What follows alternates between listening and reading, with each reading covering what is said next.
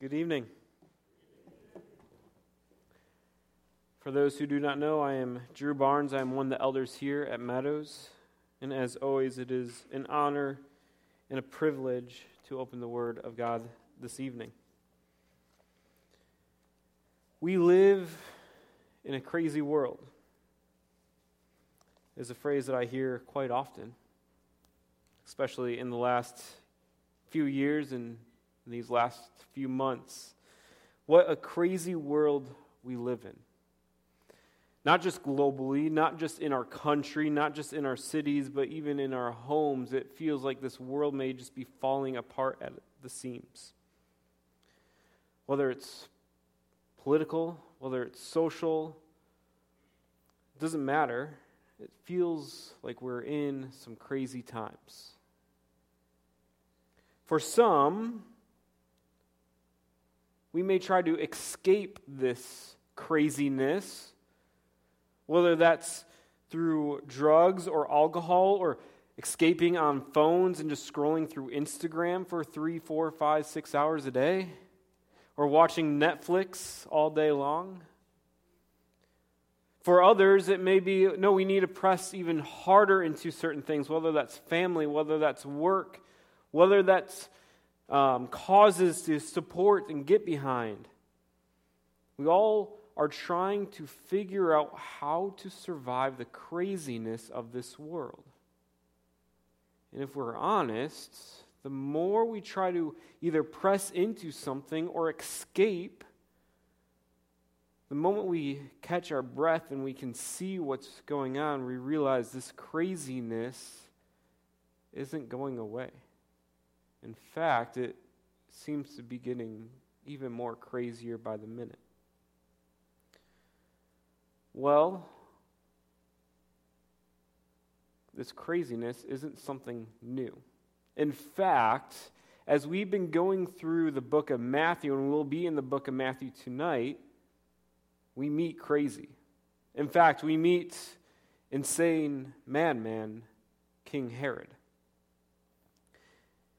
In Matthew chapter 2, he talks about King Herod. He goes and unpacks who he is. And if you haven't yet, Mark Hoffman did a wonderful sermon a couple weeks ago on King Herod and the tyrant he was, the madman he was, the crazy man he was. He would go to great lengths to make sure that his kingship would stay intact.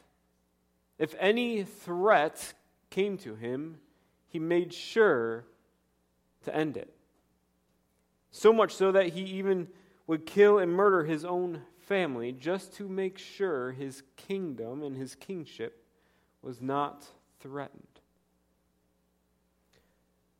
Well, if you've been with us in the book of Matthew, and we've been introduced to another character, Jesus. And we see that Matthew in chapters 1 and 2, there's so much Christology. He talks about this Jesus so much. He says Jesus, in Matthew 1:1, Jesus the Christ. This is the title to Jesus, that he is anointed one. He is the Messiah. He is the one who has come to save. He's also given the title of Son of David, Son of Abraham, two Old Testament figures that God gave a promise, a covenant to. A special covenant to Abraham and to David, and especially to David, who is a king over Israel. And he says to David, your throne will reign forever and ever. And Jesus is the one who's supposed to sit upon that throne forever and ever. So even within the first verse of Matthew, we see that Jesus is the anointed one. He is the king. He is the one who has come to fulfill everything that has been prophesied about him. If we keep on going in Matthew chapter 1, verse 18, Matthew again tells us that this Jesus is the Messiah, meaning he is the one who has come to save. And later on, Matthew specifies what he has come to save us from. He has come to save us from our sins. If we keep reading, another name given to Jesus is this name Emmanuel. God with us. Oh, what a wonderful name that is. And that's just all in chapter 1. We get to chapter 2, verses 2, 1 through 12. This is the chapters that Mark preached on.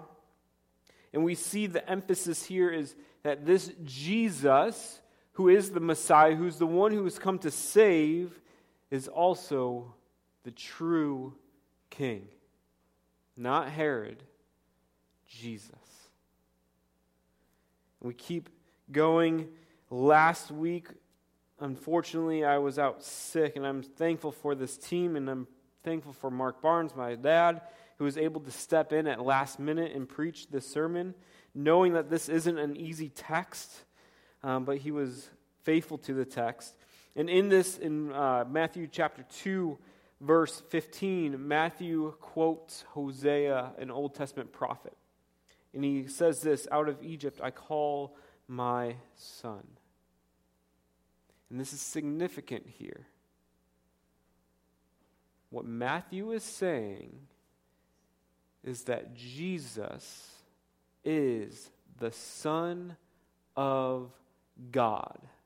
And he's speaking that this Jesus is not just a human being like us, but he is God. He is full deity. And this is important because everything that has been talked about thus far, that Jesus is the king, that Jesus is the one who is supposed to fulfill everything in the Old Testament, that he is the one who is supposed to save, is useless unless we understand and believe that Jesus is God. This is a big statement that Matthew is making. And it's an important statement. And so with all of this, leading up to our passage for tonight, threatens the kingship of Herod. Herod gets word of this Jesus, this baby, and he goes in panic mode. And so our text today is Matthew chapter 2, starting in verse 16. And listen to what Herod has done. Then Herod, when he realized that he had been outwitted by the wise men, flew into a rage. He gave orders to massacre all the boys in and around Bethlehem who were 2 years old and under, in keeping with the time he had learned from the wise men. Then, what was spoken through Jeremiah the prophet was fulfilled. A voice was heard from Ramah, weeping in great mourning, Rachel weeping for her children, and she refused to be counseled because they are no more. Yes, I understand this is not a typical Christmas Eve passage. But we see there's some craziness happening in the world that Jesus has entered. Just like we are living in a world where there's a lot of craziness going on. And I can't imagine being in Bethlehem at this time with a little boy who's under 2 and seeing the government come to kill him just to protect the kingship of Herod. And on the surface of this is a sad, evil, wicked story. So why did we pick this for Christmas Eve? Well, first it goes along with our study as we are in Matthew, and it just so happens to fall on this passage tonight. But in light of this, I believe that there is great hope. As we read this, we see wickedness, we see evil, we see this craziness of this world that Jesus is brought into. But let me tell you this. This craziness is not necessarily from Herod. This craziness isn't based on anything else going on. And if we step into our day, this craziness of this world isn't necessarily because of who's in government or because of political issues or social issues or things happening in our life. The craziness of this world is because of sin. Sin has tainted this world and it has tainted us. There is sin in my life and there is sin in your life. And it's because of sin that we see nations being divided. It's because of sin where we see families being divided. It's because of sin that we experience hurt and pain. See, sin is the real issue here. And Jesus, the Son of God, was born into a world full of sin.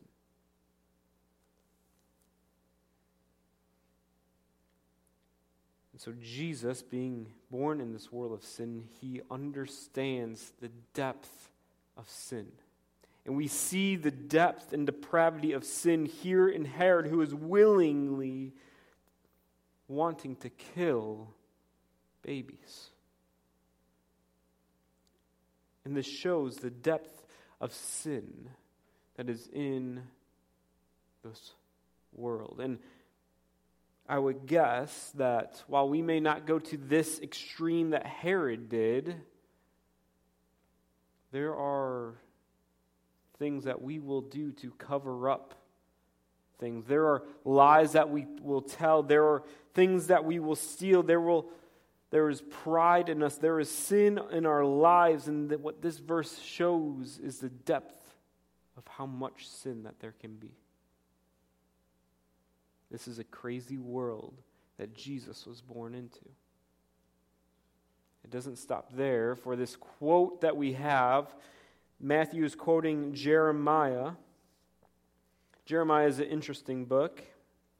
He's known as the weeping prophet. And this will be a pretty hard job because essentially Jeremiah's message is to Israel, because of your sin, Babylon is going to come and take you captive and destroy Jerusalem, their city. That's a hard message to preach. But yet Jeremiah is faithful. And so imagine being in Israel and hearing this message that this city is going to come and take you and bring you into captive. I can imagine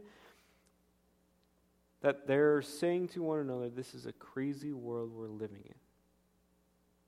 But yet, out of this craziness, even before Jesus, and once again, it's not because of Babylon that this is a crazy world, but it's because of their sin and disobedience to God, that they are willing to worship other gods besides the true God of Israel. And it's because of sin. It's a crazy world. But we get this wonderful chapter, chapter 31. This is the chapter that Matthew quotes, specifically verse 15. And I just want to read verses 1 through 17 and listen to these words of hope. Because what Matthew does and what Jeremiah does is acknowledges that this is a crazy world full of sin, yet they don't leave us without any hope. And this passage, this chapter is full of hope. And so listen to these words of Jeremiah 31. At that time, this is the Lord's declaration. Listen to all the first pronouns of I's. I, Lord speaking, will be the God of all the families of Israel, and they will be my people. This is what the Lord says. The people who survived the sword found favor in the wilderness when Israel went to find rest. The Lord appeared to him from afar. I have loved you with an everlasting love. Therefore I have continued to extend faithful love to you. Again, I will build you so that you will be rebuilt, virgin Israel. You will take up your tambourines again and go out in joyful dancing. You will plant vineyards again on the mountains of Samaria. The planters will plant and will enjoy the fruit.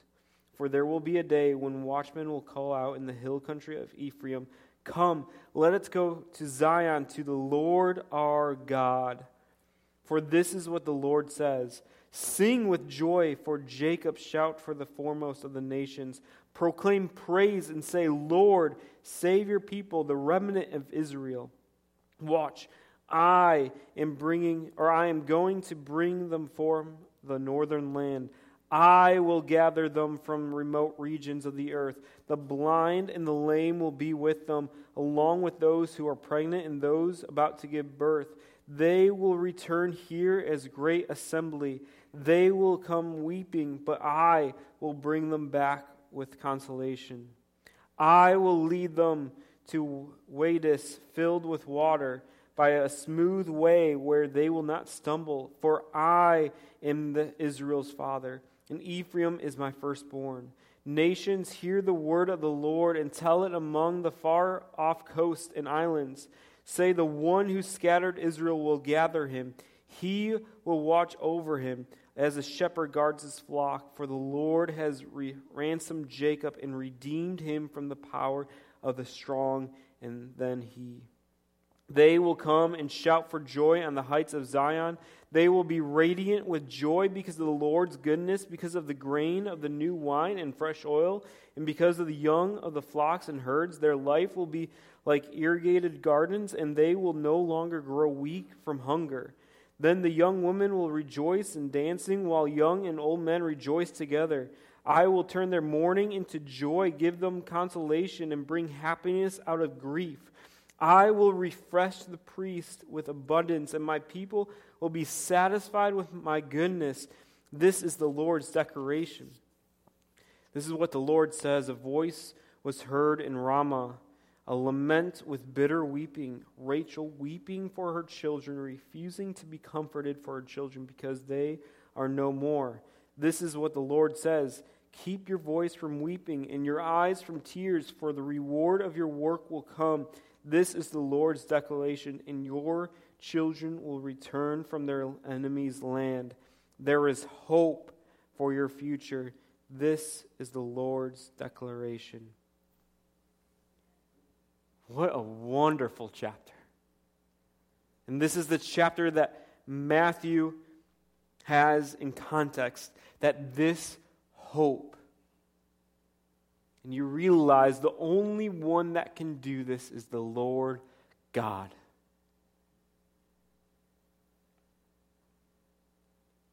We see that Jesus is God. He is our hope. So while we live in a crazy world, a world that is bent on sin, there is sin in our lives, there is sin in my life, we can have hope in Jesus, who has come to bring Israel back, to save his people from their sins. Now, who is this Israel? Because if you're like me, I am a Gentile, I'm not Jewish. And so why does this Old Testament prophet, Jeremiah, who's speaking to Israel, how does that have anything to do with me here, a Gentile? Well, this is the question that Matthew has set out from chapter 1, answering, who is true Israel? And his answer is, anyone who believes in Jesus Christ, both Jew and Gentile. This is wonderful news, that we can have hope. In months, this craziness, we have hope that Jesus has come and he is the true King of Israel.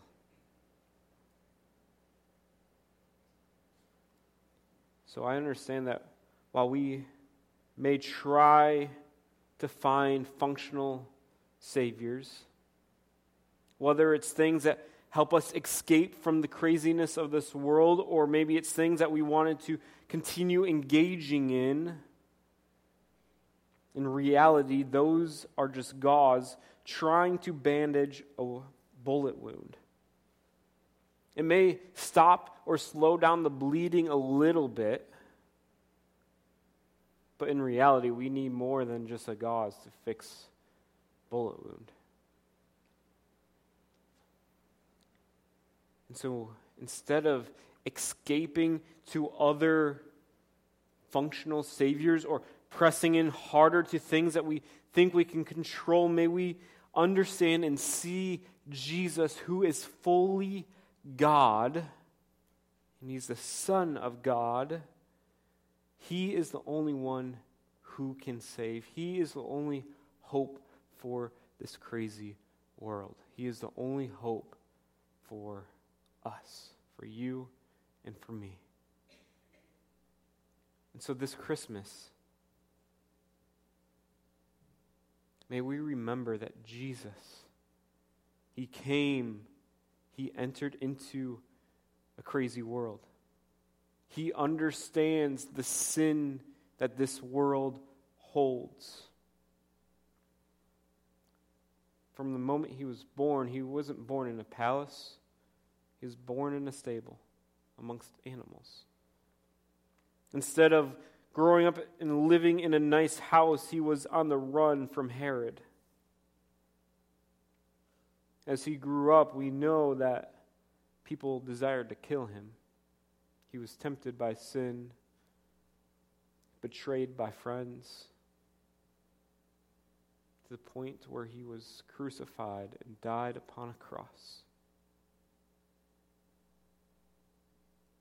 Because He loves His people.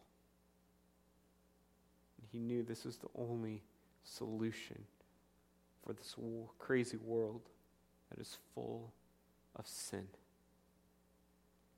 So if you don't know this Jesus, come talk with me after. I would love to talk with you.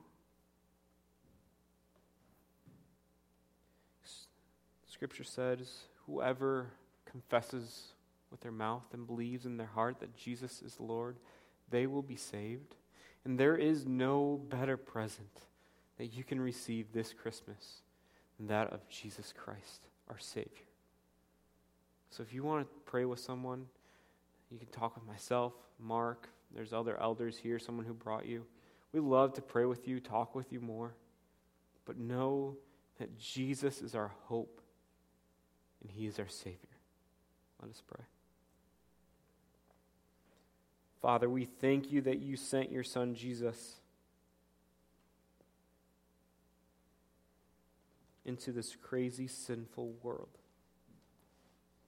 We're thankful that He was perfectly obedient and lived a perfect, obedient life to You, even to the point of death on a cross, for our sake. So that while we are sinners, if we are in Christ, we are now blameless before You and holy. Father, we thank You for the present and gift of Jesus Christ, so that we can spend eternity with You forever and ever.